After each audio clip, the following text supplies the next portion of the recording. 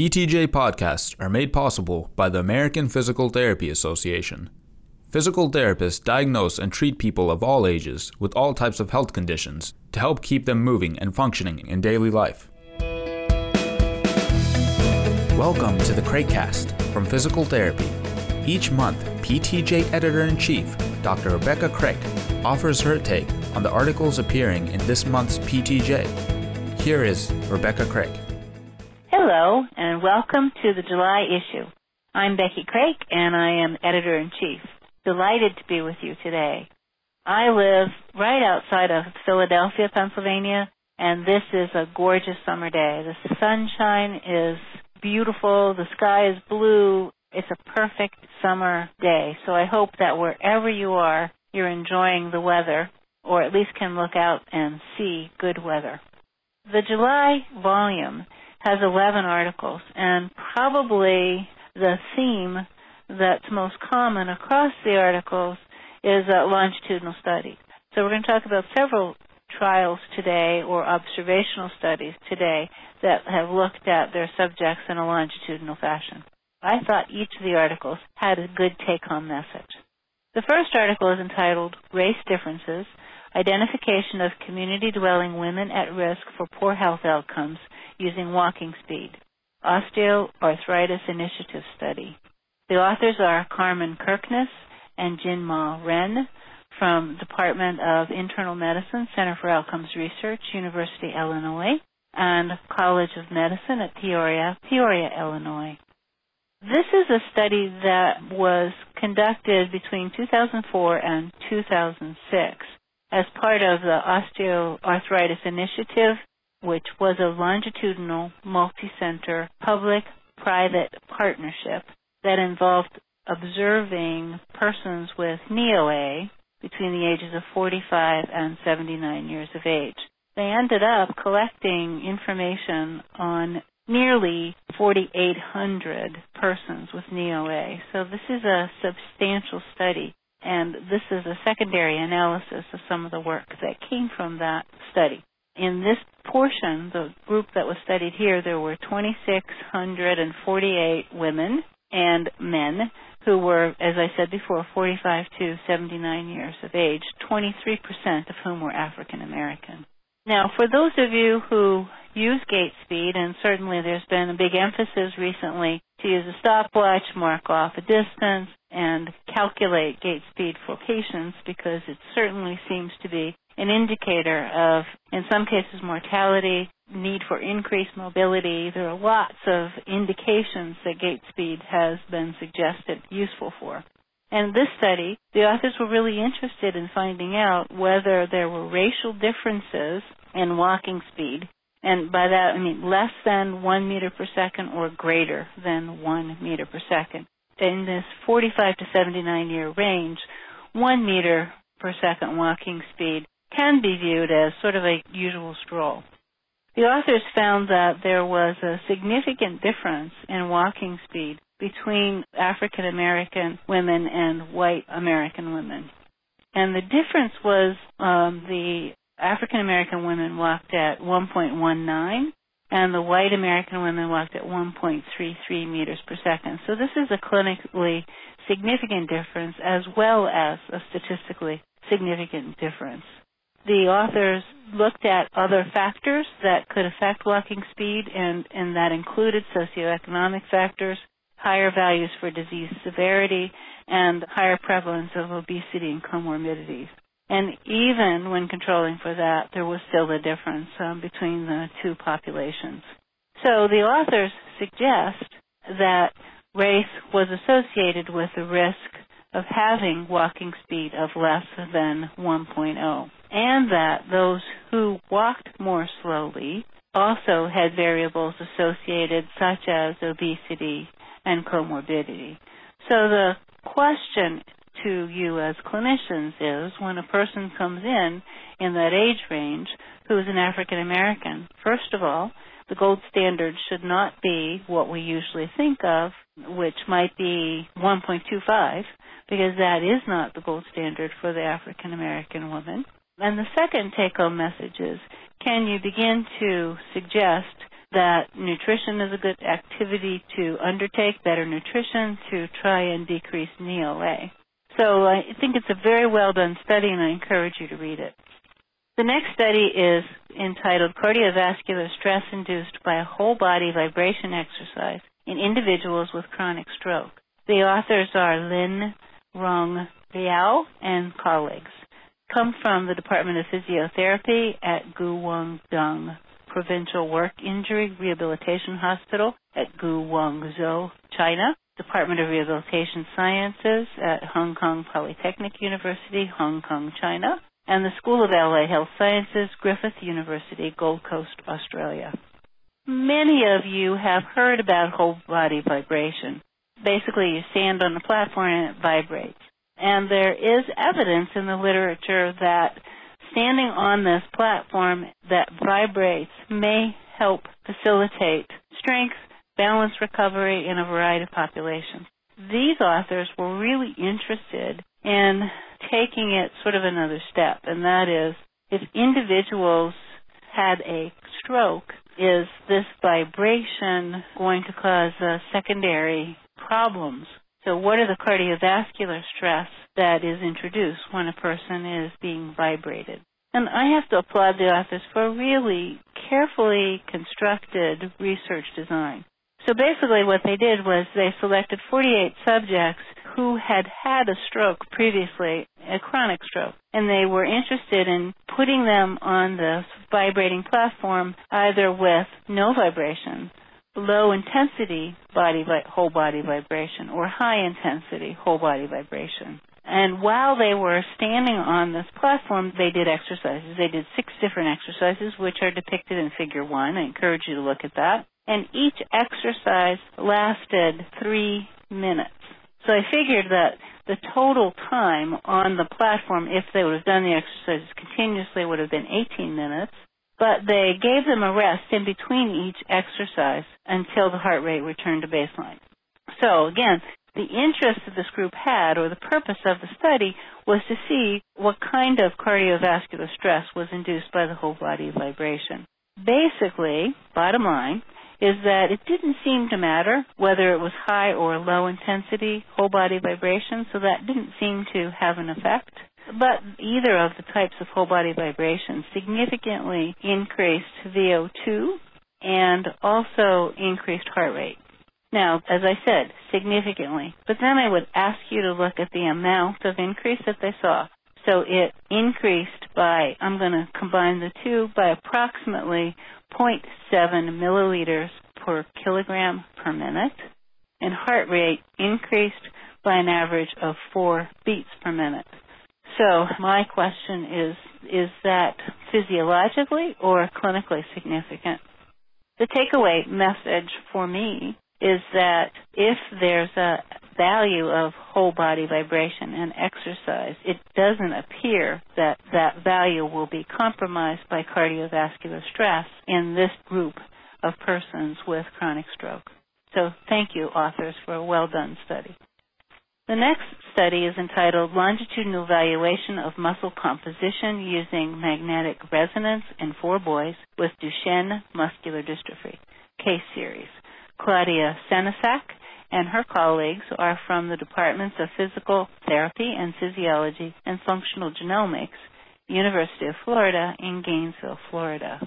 This is a very thoughtful paper. The 4 boys were studied over 2 years, so there were 4 time points over 2 years where both MRI, which I think everybody knows about, but also magnetic resonance spectroscopy were used to basically describe the plantar flexors, the quality of the plantar flexor muscles over this period of time. Basically, they were able to carefully describe the changes that occurred. Those of you who are familiar with Duchenne muscular dystrophy know that over time, the skeletal muscle fibers get replaced with lipid, or what we usually say adipose tissue, or fat, if you will. And the children end up with inability to walk because it often affects lower extremities to a greater degree. So the authors demonstrate that both techniques, the MRI and MRS, are non-invasive but provide a careful, objective description of the muscle pathology as it changes over time and occurs and can be used for both ambulatory and non-ambulatory children. So again, as a diagnostic or to watch progression, or in this case, regression of the muscle over time. The next paper is entitled, Knee Extensor Power Relates to Mobility Performance in People with Knee Osteoarthritis, Cross-Sectional Analysis. The authors are Angela Acetura and her colleagues from the School of Rehabilitation Sciences, McMaster University, Hamilton, Ontario, Canada. One of the authors is Paul Stratford, and he serves as one of our statistical reviewers for the journal, and I always appreciate his thoughtfulness, not only in doing his reviews of the manuscripts, but also in writing. So I knew when I saw his name in the title I would be impressed with the study. I think it's going to be a great contribution to the literature. The other theme that comes up this month are sort of challenging our thoughts, our beliefs, or our principles. So how often have we heard the notion that persons with knee OA should do quadriceps strengthening exercises? Or if you're aging and you want to perhaps prevent knee OA, you should make sure that you continue to do stair ascent and stair descent to exercise your quadriceps. You should do exercises in the gym. So that's sort of a principle that's in the public domain even. So the authors were interested in looking to see whether it was knee extensor power or knee extensor strength that served as a better predictor. So these are persons who have knee OA, and it's been validated very carefully in the methods. It describes how the persons were identified who had knee OA. The participants ranged in age between 40 and 70 years of age and could not participate if they used an assistive device or if they were unable to go up 2 flights of 9 stairs. And there are other contraindications to participation, but I think those were the two that I wanted to emphasize. The main variable that they were interested in was stair climbing. Although they looked at the 6-minute walk and they looked at stair descent, they really were interested in stair climbing because that's a common ADL activity. And basically what they found in this particular sample is that power, not strength, explained the greatest variance in all the models that they tested. So I think that's very important to consider. When we think of persons doing something to affect the performance of the quadriceps, often in my mind comes a picture of a person doing a slow quadriceps knee extension with a weight on, or an isometric contraction. And what these authors are really asking therapists to consider is power. Now, it turns out that power is the ability to generate force rapidly. So back to our stair ascent, that makes sense. The other sort of interesting thing that I had not heard before is that with age, decline in muscle power is twice as pronounced as decline in muscle strength. So again, the authors present a very carefully done investigation, and I think really bring to the fore the issue of whether we should consider power training rather than strength training. The final thing I want to say about this study is they also found that BMI also was a significant contributor to explain the variance in all the tasks, meaning those who had a higher BMI were slower in the 6-minute walk test, were slower in stair ascent and stair descent. Now again, this is a wonderful opportunity for physical therapists to begin to think about nutrition advice. The next article is entitled Longitudinal Relationship Among Physical Fitness, Walking-Related Physical Activity, and Fatigue in Children with Cerebral Palsy. The authors are Astrid Balemans and her colleagues. They come from the Department of Rehabilitation Medicine, MOVE Research Institute in Amsterdam, and the EMGO Plus Institute for Health and Care Research, VU University Medical Center, Amsterdam, the Netherlands. According to these authors, there has not been a longitudinal investigation of the relationship between physical fitness, physical activity, and fatigue in children with cerebral palsy.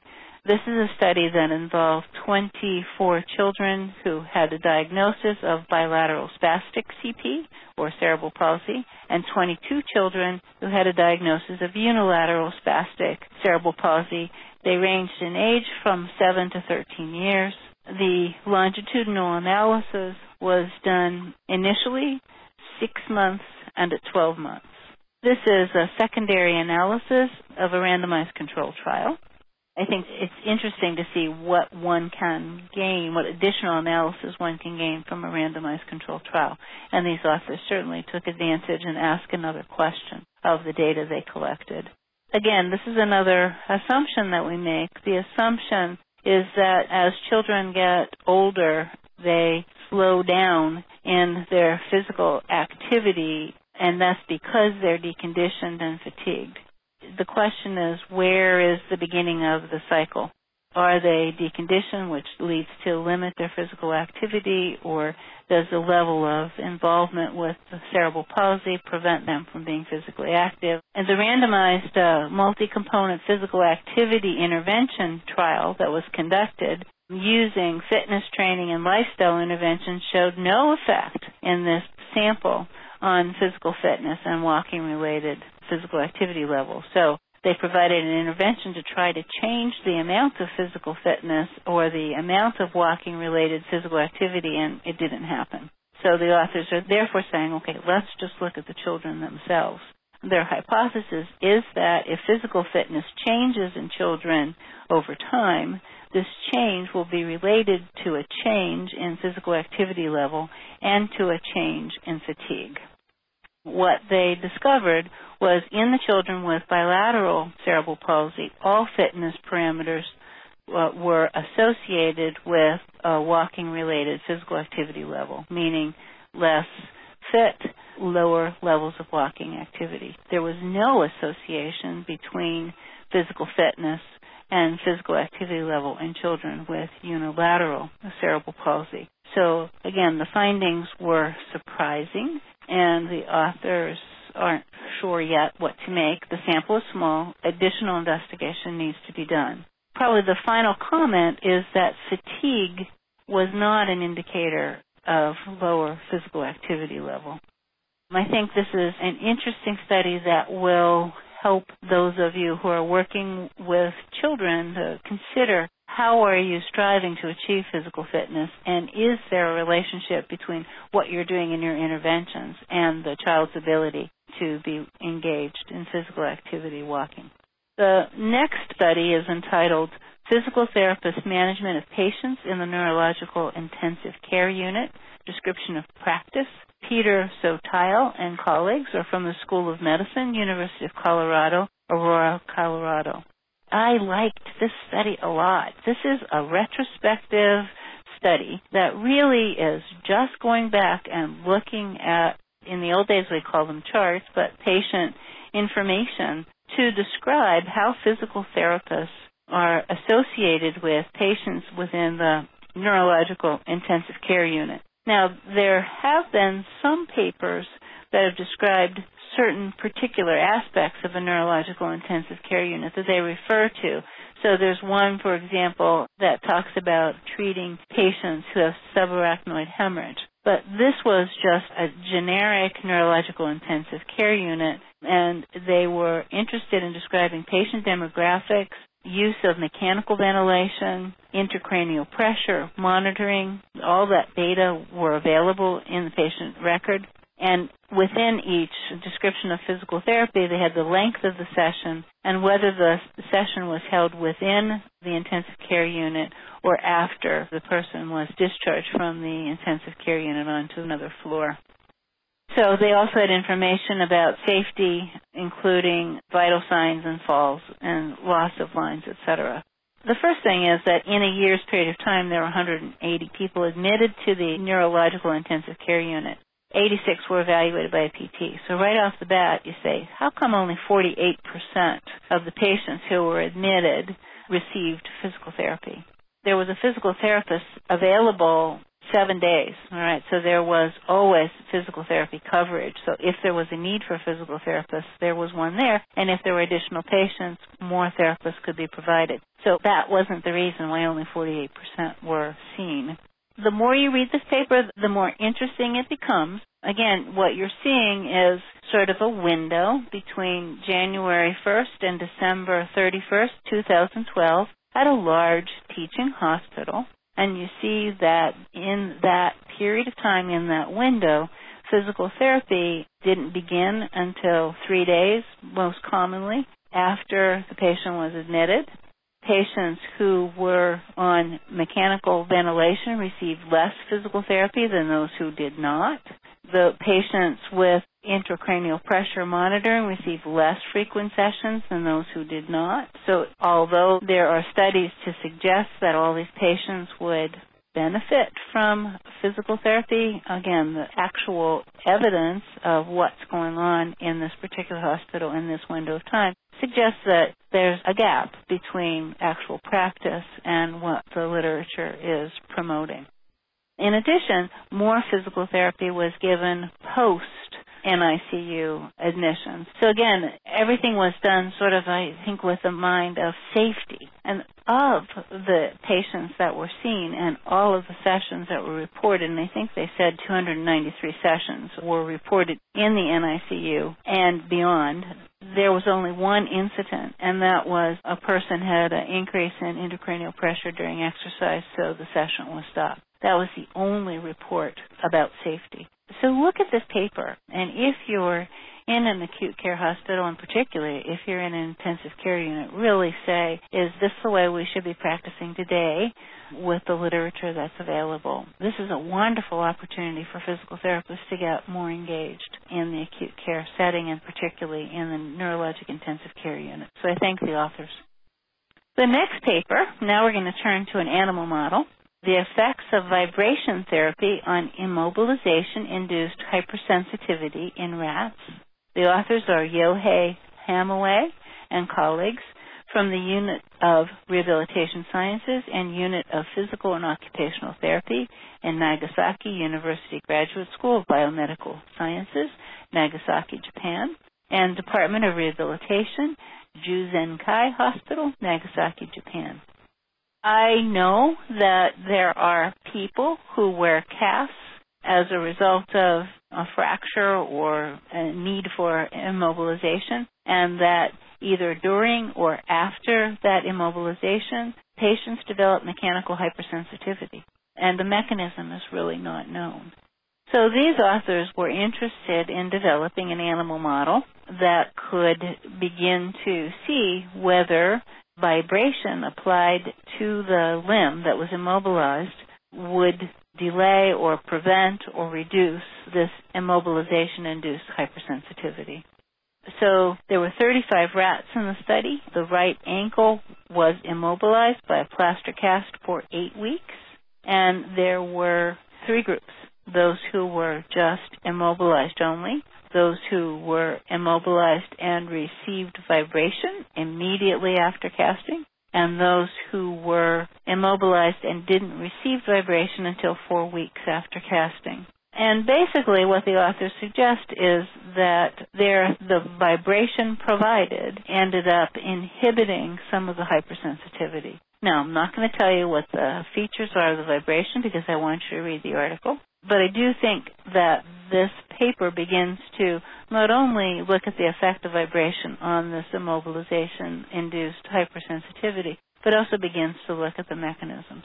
So I think it's a very good paper for those of you who are interested in pain management. The next paper is entitled Shoulder Strength and Physical Activity Predictors of Shoulder Pain in People with Paraplegia from Spinal Cord Injury, a prospective cohort study, by Sarah J. Mulroy and colleagues. Those of you who know, Rancho Los Amigos is one of my favorite places. That's where Jackie Perry worked in the Gait Lab. And Sarah Mulroy and her colleagues are in that pathokinesiology laboratory at Rancho Los Amigos National Rehabilitation Center, Los Angeles, California. This is another myth buster, and one that I found really interesting as well. So this is a 3-year longitudinal study, and I was impressed that they were able to recruit 223 participants in wheelchairs who did not have shoulder pain at the time they were enrolled.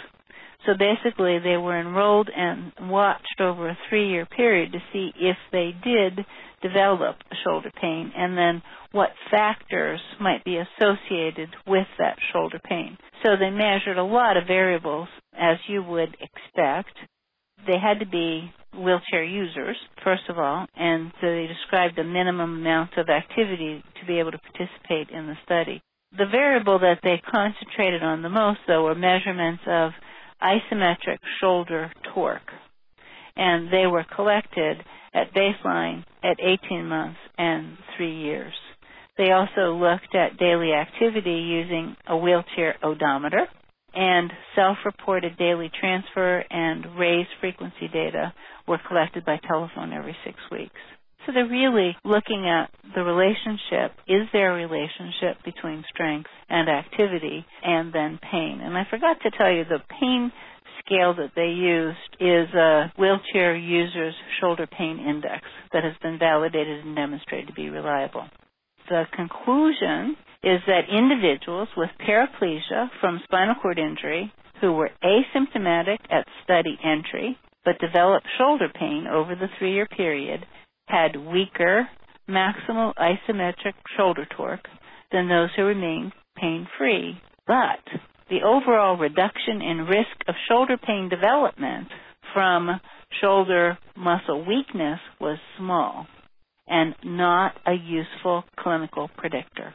Daily physical activity was not related to risk of shoulder pain development, and those patients who developed pain were actually less active prior to the onset of their shoulder pain. So this kind of just blows up all the thoughts, So again, the thought was these really active persons who are constant wheelchair users develop sort of an overuse syndrome, particularly if they're weak.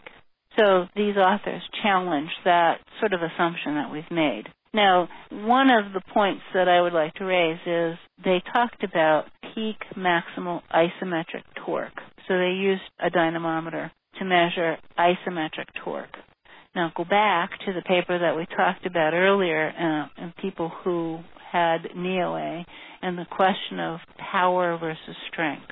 So I wonder whether the next study or another study that Mulroy and colleagues should take on is the relationship between power in the shoulder musculature and activity in the wheelchair and pain. So thank you very much. The next paper is a case report, and this case report is entitled Constraint-Induced Movement Therapy After Injection of Botulinum Toxin Type A for a Patient with Chronic Stroke, 1-year follow-up case report. The authors are Satoru Amano and colleagues, who are from the Department of Rehabilitation Medicine, the Hospital of Hyogo College of Medicine, Hyogo, Japan, Hyogo Prefectural Hospital in Nishihara, Hyogo, Japan. This is a case report of a 66-year-old man who had had a stroke 4 years before the intervention. The case report carefully describes what happened prior to the initiation of the botulinum toxin injection. So basically, the person had a stroke and went through what we would expect to see in terms of usual care. So he was treated in the hospital, treated at home. He actually received, I guess we would call it intensive, in that it was rehab for 2 hours of standard rehabilitation every day for 6 months. So that's a long time, I think, for us in the United States to consider. Also, I should have said from the outset that his infarction was in the right posterior limb of the internal capsule. So it gives you a sense that he had left hemiparesis. And he, after being discharged from rehab, he also had home PT. When the physical therapist in this case report saw him, he had basically limited wrist extension. His MAS, which is a modified Ashworth scale, was a 1+ for the elbow, 2 for the wrist, and 3 for the fingers, so you can see that there was apparent spasticity. His Fuglemeyer assessment was 44 out of 66, and his initial ARAT score was 31 of 57. They also looked at the motor activity log, and the score was 1.83, and he didn't appear to have cognitive disorder. So you have a sense that he had an involved upper extremity, one that would not allow him to be considered in the usual description of patients who are eligible for constraint-induced therapy.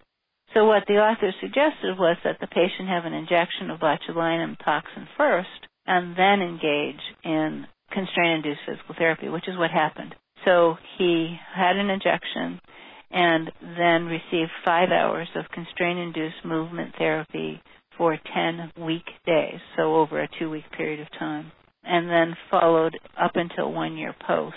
And basically, it appears as though he continued to do well 1 year after the intervention. There was not the need to do an additional injection of botulinum toxin. So the authors suggest that this combination might be a way to help the more involved patient become a candidate for constraint-induced therapy. The next paper is called The Link Between Physical Activity and Cognitive Dysfunction in Alzheimer's Disease. This is a perspective written by Christy Phillips and her colleagues from Arkansas State University, Jonesboro, Arkansas, the School of Medicine, Erciyes University, Kayseri, Turkey, VA Palo Alto Healthcare System, Palo Alto, California, and the School of Medicine, Stanford University, Palo Alto, California. I really, really encourage every single one of you to read this perspective. As you know, sort of the explosion of two populations that need some sort of addressing cognitive therapy. One is autism and second is Alzheimer's disease. And this paper is very thoughtful in exploring the literature that's available related to exercise and being able to mitigate the cognitive decline.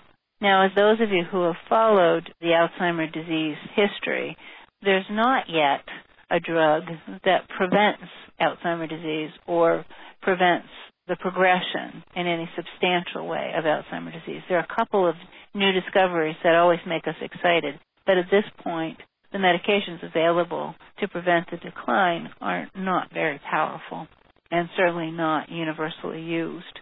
And so the question is, does exercise do anything? So the authors really did a careful review of what is available in the literature, and it does appear that physical activity, when engaged seriously over a period of time, does seem to be related to sort of I'm not going to say preventing, but retarding the rate of Alzheimer's disease. So that's a hypothesis that needs to be tested in very carefully controlled studies. But please, these authors were really thoughtful in handling this topic, and I encourage you to read it. The final paper in the July issue is a continuation of our innovative technologies in rehabilitation and health promotion. This was a special series that was published in March, so if you haven't heard about it, please go back and look at that special series. It talks really about the relationships between new innovative technologies and physical therapy intervention and rehabilitation in general and health promotion. It's just a really wonderful special series. And this is another article in that grouping that just came along a little bit later. This one is a technical report, and it's entitled Design and Kinematic Evaluation of a Novel Joint-Specific Play Controller, Application for Wrist and Forearm Therapy. The authors are Joseph Crisco and colleagues from the Departments of Orthopedics and Pediatrics, the Warren Alpert School of Brown University, and Rhode Island Hospital, Providence, Rhode Island. This is really a technical report, so the authors basically say, as we all know, that there's this assumption that more is better in terms of number of repetitions of exercise or number of times that one can walk down the hall if the goal is to reorganize the central nervous system. And so the authors were interested in enhancing practice for children with cerebral palsy. And so what they did was to develop and, in this paper, evaluate the accuracy of a play controller, play like playing games, in measuring wrist flexion and extension. So if you look at figure 3, you'll see that they came up with a gadget so that if the child does the appropriate wrist extension, there's a little car that moves, so they can guide the movement of the car by their wrist movement to encourage them to go through extension, range of motion at the wrist. So the gadget was demonstrated to be accurate, and the next step for this group is to try it on a sample of children with cerebral palsy. This study was done with able-bodied children. So that takes care of July. I hope enjoy your summer or your winter wherever you are. I look forward to seeing you in August. Thanks for listening. If you have a question for Dr. Craig, email ptj@apta.org and be sure to include Craigcast in the subject line. This has been a production of APTA.